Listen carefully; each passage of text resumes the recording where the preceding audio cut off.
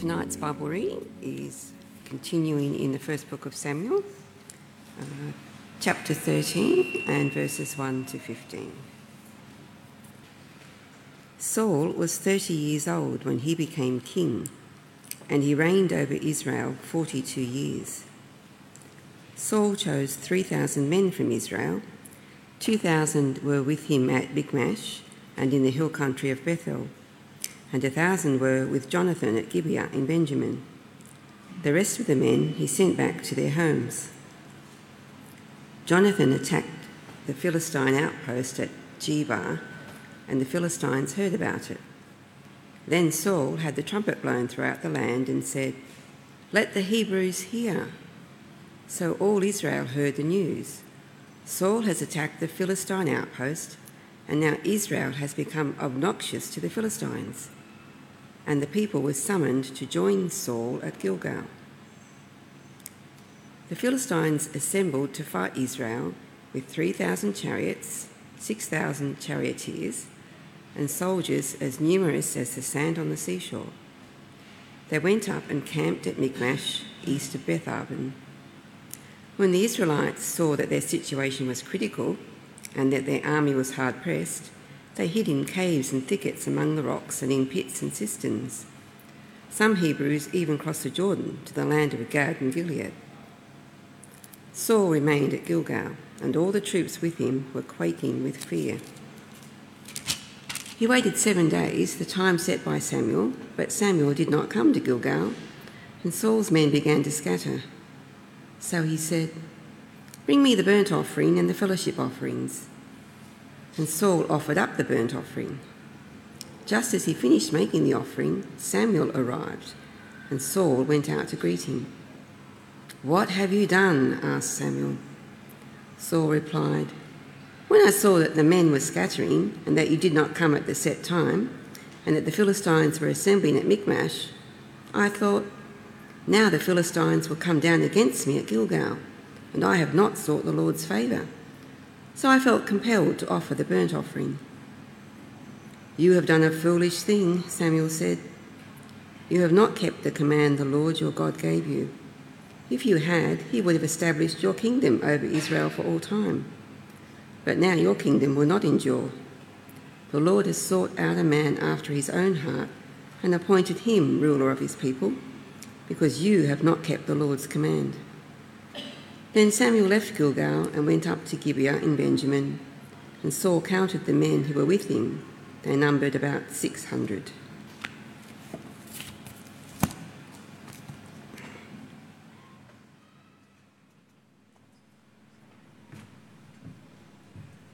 Thank you very much. Hello, everybody. Oh, thank you. Oh, lovely. What a welcome. Hello, everybody online as well. It is a pleasure to be here on a Saturday night in Kirui. It is an honour to be able to open God's Word for us all today. I'm going to begin by praying, and then we'll dive into 1 Samuel 13. Please bow with me as I pray. Heavenly Father, please speak through me tonight.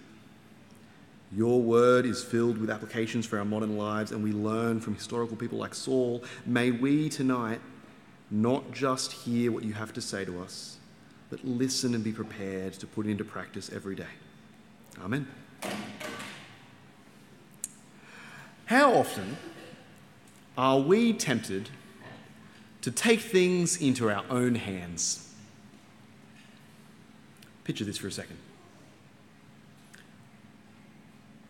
You're on the sideline. It's the grand final. The crowd is roaring. One of your players, in the final minutes, he's on the wing. He has the ball. He's sending it up the line like an absolute king. In the centre of the field, the striker has made a run. He's calling for it, but the one with the ball, he makes the wrong move.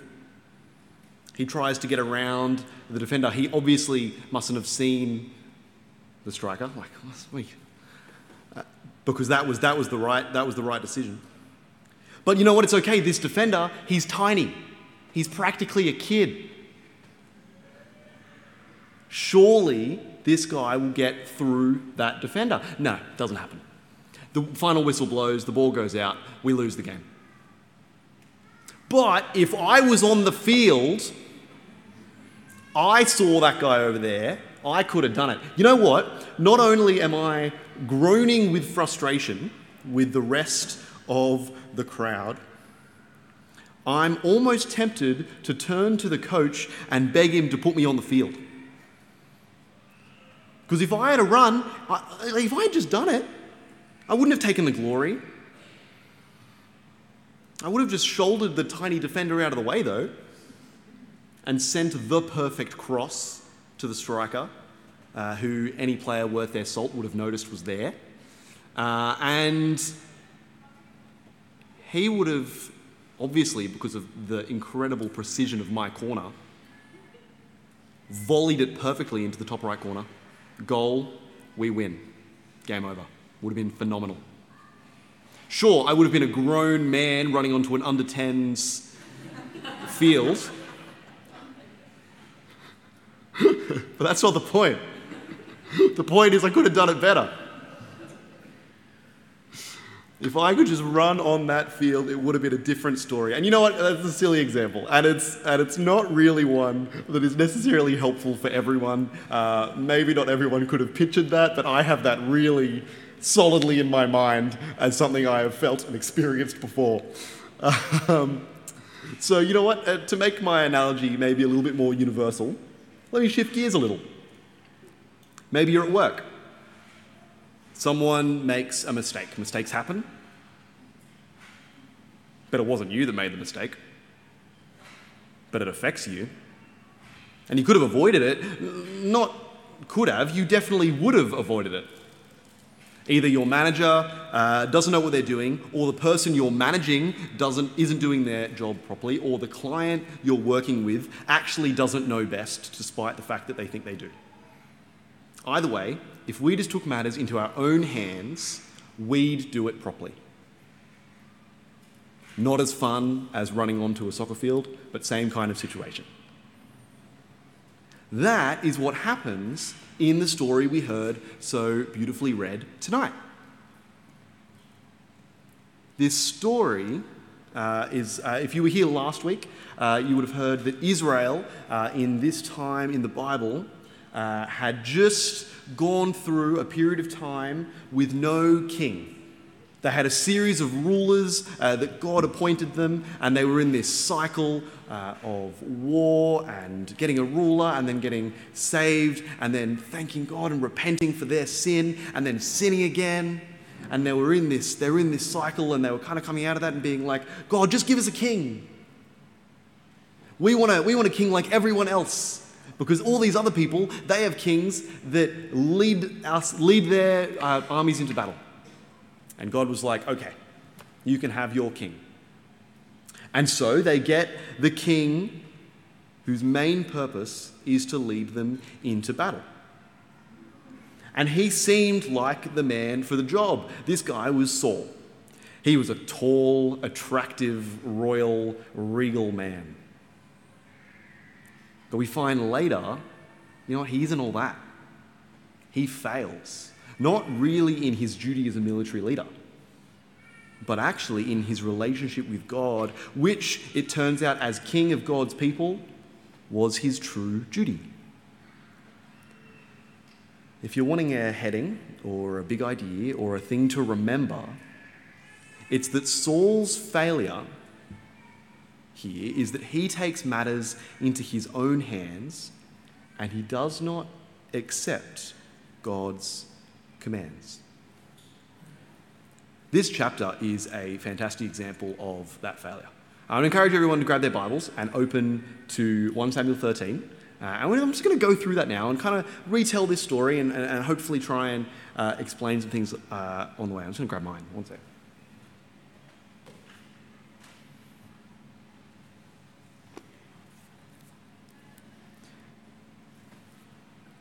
Verse 1, Israel gets their king, and he does his job. He leads his army against a Philistine outpost, the ancient enemy of the Israelite people, and he sends his son Jonathan, and Jonathan wins. But that just makes the Philistines angry. I'm down to verse 5 now. They form up an army in response to their loss. They gather 3,000 chariots, and there's 2 men in each chariot, and their foot soldiers, there's so many that verse 5, it says, they're as numerous as the sand on the seashore. They're uncountable. The Israelite army is instantly hard-pressed. Their response? They run, and they hide. They dive into caves and thickets among rocks and in pits and in cisterns, none of which would have been very fun hiding spots. They cross the river into other countries. Anywhere they can go, they run from this huge force.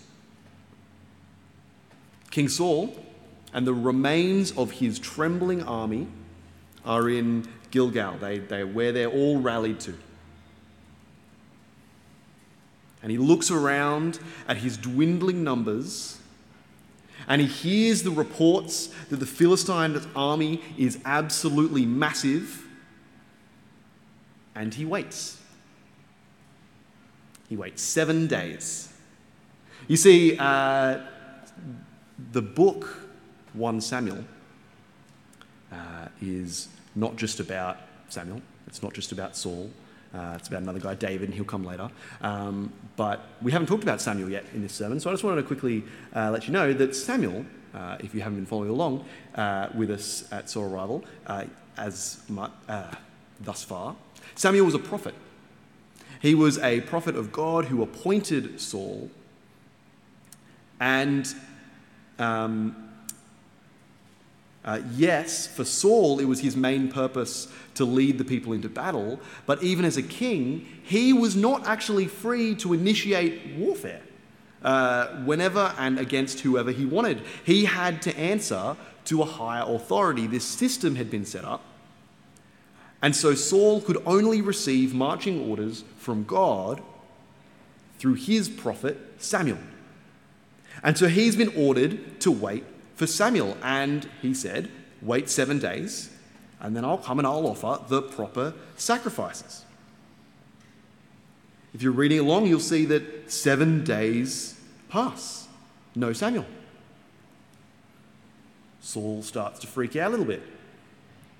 He looks around at his dire situation. There's armies on all sides. There is a collapse of his own ranks. We learn after this passage, between verses 16 to 22, we learn that the Israelites don't even have proper weapons because of how big and mighty the Philistines are. They have a monopoly on everyone that makes weapons, and so they've got all of the swords, and they've got all of the spears. And Saul and Jonathan, they have a sword and a spear, and no one else in their army does.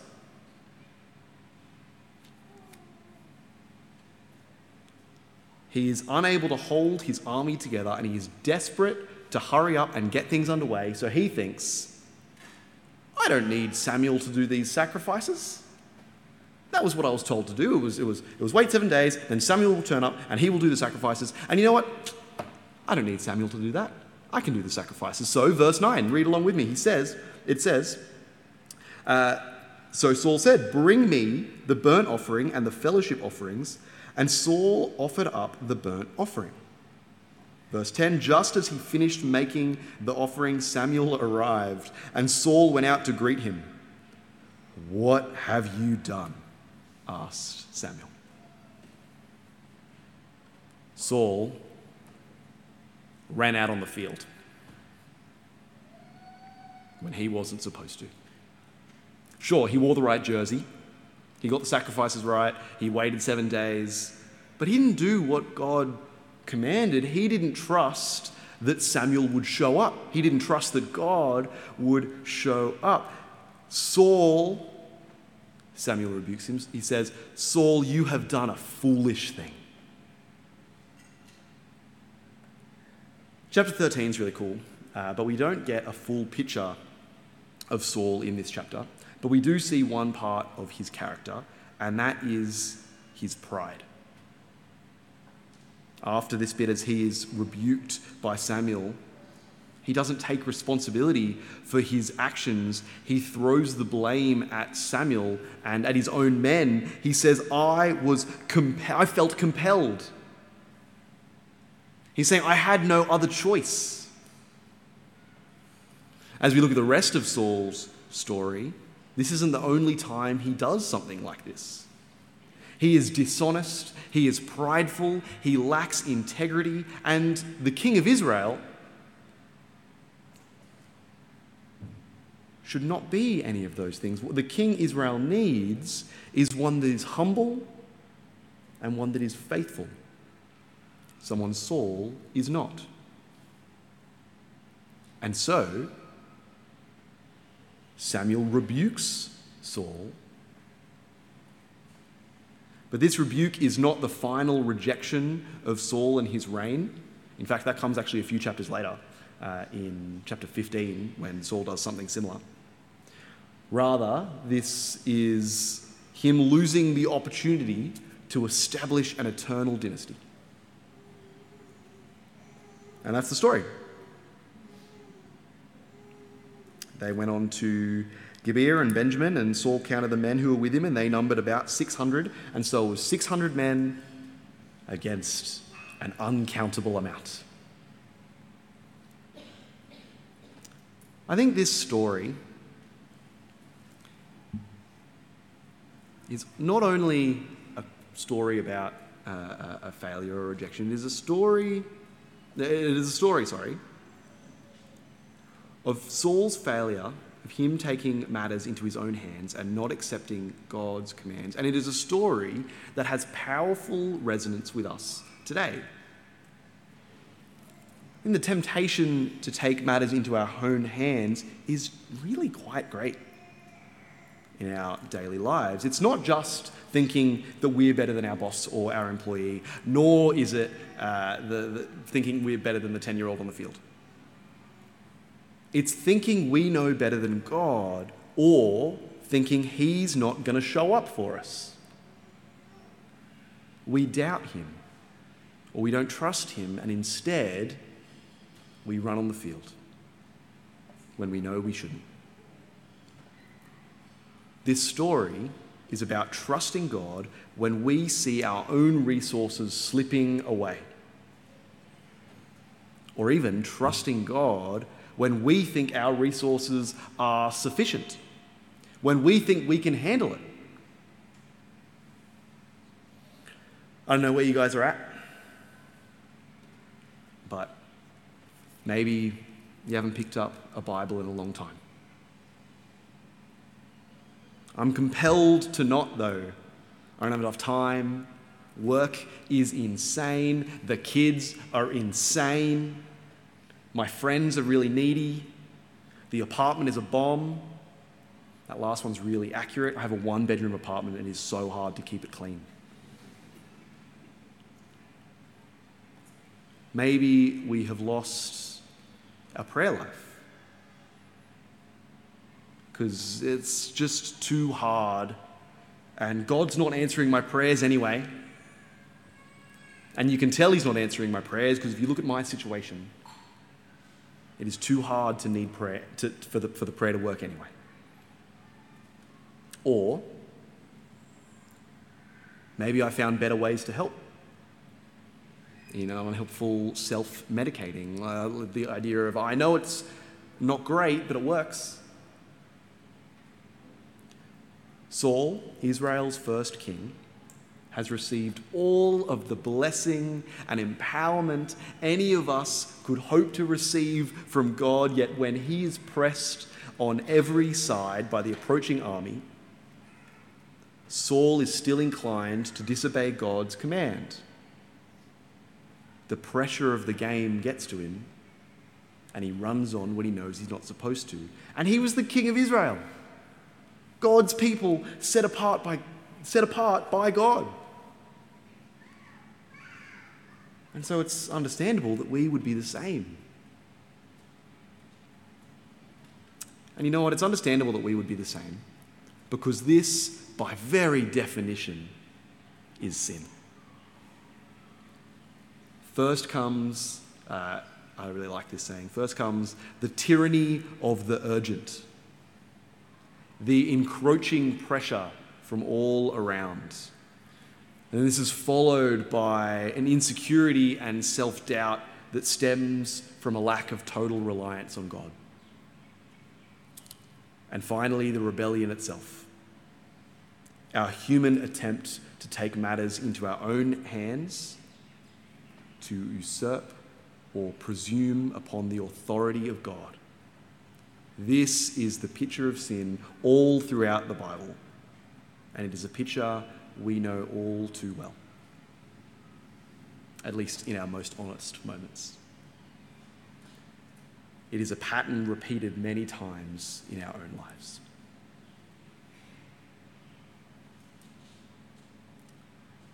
Incredibly, we have a solution for that sin. But I'm not going to get there just yet. I'm going to talk a little bit more about Saul. So his failure was taking matters into his own hands and not accepting God's commands. But he did wait 7 days, right? He did do the right sacrifices, and yet the rebuke and the consequence is pretty harsh. Like, read along with me, if you've still got your Bibles open, from verse 13. "You have done a foolish thing," Samuel said. "You have not kept the command the Lord your God gave you. If you had, he would have established your kingdom over Israel for all time. But now your kingdom will not endure. The Lord has sought out a man after his own heart and appointed him ruler of his people, because you have not kept the Lord's command." He wasn't rejected as king, but he was going to get replaced. His ancestors weren't going to be kings, and his rule would stop at him. A harsh punishment indeed. Sure, yeah, he ran on the field, but it was in the last minutes of the game. And he did pass to the kid who scored. I don't know if my analogy works there for everyone. I'm asking, it's not that bad, right? Problem is, if I run on the field at all, it's not okay. Saul here commits himself to partial obedience. In an attempt to ensure he will be victorious from a place of pride and a lack of trust, Saul takes matters into his own hands. It's a really amazing quote from a guy, Wesley, and he says this: "And indeed there is no little sin, because there is no little God to sin against. In general, what to humans seems a small offence, to him who knows the heart may appear a heinous crime." This theologian is picking up on what the Bible makes pretty clear, that partial obedience isn't obedience. This was still a failure on Saul's part. It's not just clear, this isn't just an Old Testament God thing. Let's flick all the way to the back of our Bible, to Revelation 3:15-16, where it says this. It says, "I know all the things you do. I know all the things you do, that you are neither hot nor cold. I wish you were one or the other, but since you are like lukewarm water, neither hot nor cold, I will spit you out of my mouth." That's God in Revelation rejecting those who do not follow him. Those who are lukewarm. Not quite hot, not quite cold, half in, half out. Just like God rejects Saul's eternal kingdom, we are rejected from his eternal kingdom also if we are like Saul here. If we're half in, half out. Christianity is an all-in affair. Because we're offered an eternal kingdom. It's an incredible thing to be co-heirs with Jesus himself. I talked about our tendency to rebel against God before, but on the cross, Jesus died for us, sacrificing himself in our place. That sacrifice, that death for our death, that resurrection that we can share in as our resurrection, that eternity we do not deserve, but we are offered because we are loved. Our response to that, well, it's got to be thank you. Not maybe. It's got to be all in, not lukewarm water. Many of us here today are Christians and have heard this kind of thing before. We know this. Yet we still fall into the trap of partial obedience. We can think God obviously doesn't know what he's talking about. I'll just do it. The Bible says don't get drunk, but I'm a happy drunk, so it's fine. Jesus says love my enemies and turn the other cheek, but he didn't see what they did to me. I'll just fight back angrily and be filled with bitter hatred. But you know what? It'll just be that person. I won't do it with anybody else. I'll sleep with my girlfriend because we're going to be married soon. It's fine. Jesus himself says the same thing in John 15, verse 5. He says this. He says, I am the vine, you are the branches. If you remain in me and I in you, you will bear much fruit. Apart from me, you can do nothing. If you do not remain in me, you are like a branch that is thrown away and withers. Such branches are picked up, thrown into the fire and burned. If you remain in me, my words remain in you, ask whatever you wish and it will be done for you. This is to my Father's glory that you bear much fruit, showing yourselves to be my disciples. This is a warning. From the Old Testament ancient stories of Saul to Revelation at the end of the Bible, the call is the same: remain with God. For if we are not with him, we are against him. But I wanted to end on this verse in John because it is also a promise. We can be with him. We can remain in him like vines on branches. Don't be like Saul. Yes, that's the application. Don't make his mistake. Don't run on the field, taking matters into our own hands. We shouldn't be lukewarm, convinced that it's fine because we've got the right jersey on. But we are like Saul. To an extent, we are going to fail. But not if we remain in Jesus. And if we remain in Jesus, he will hold us close and we will bear fruit. We get to be grafted on to him.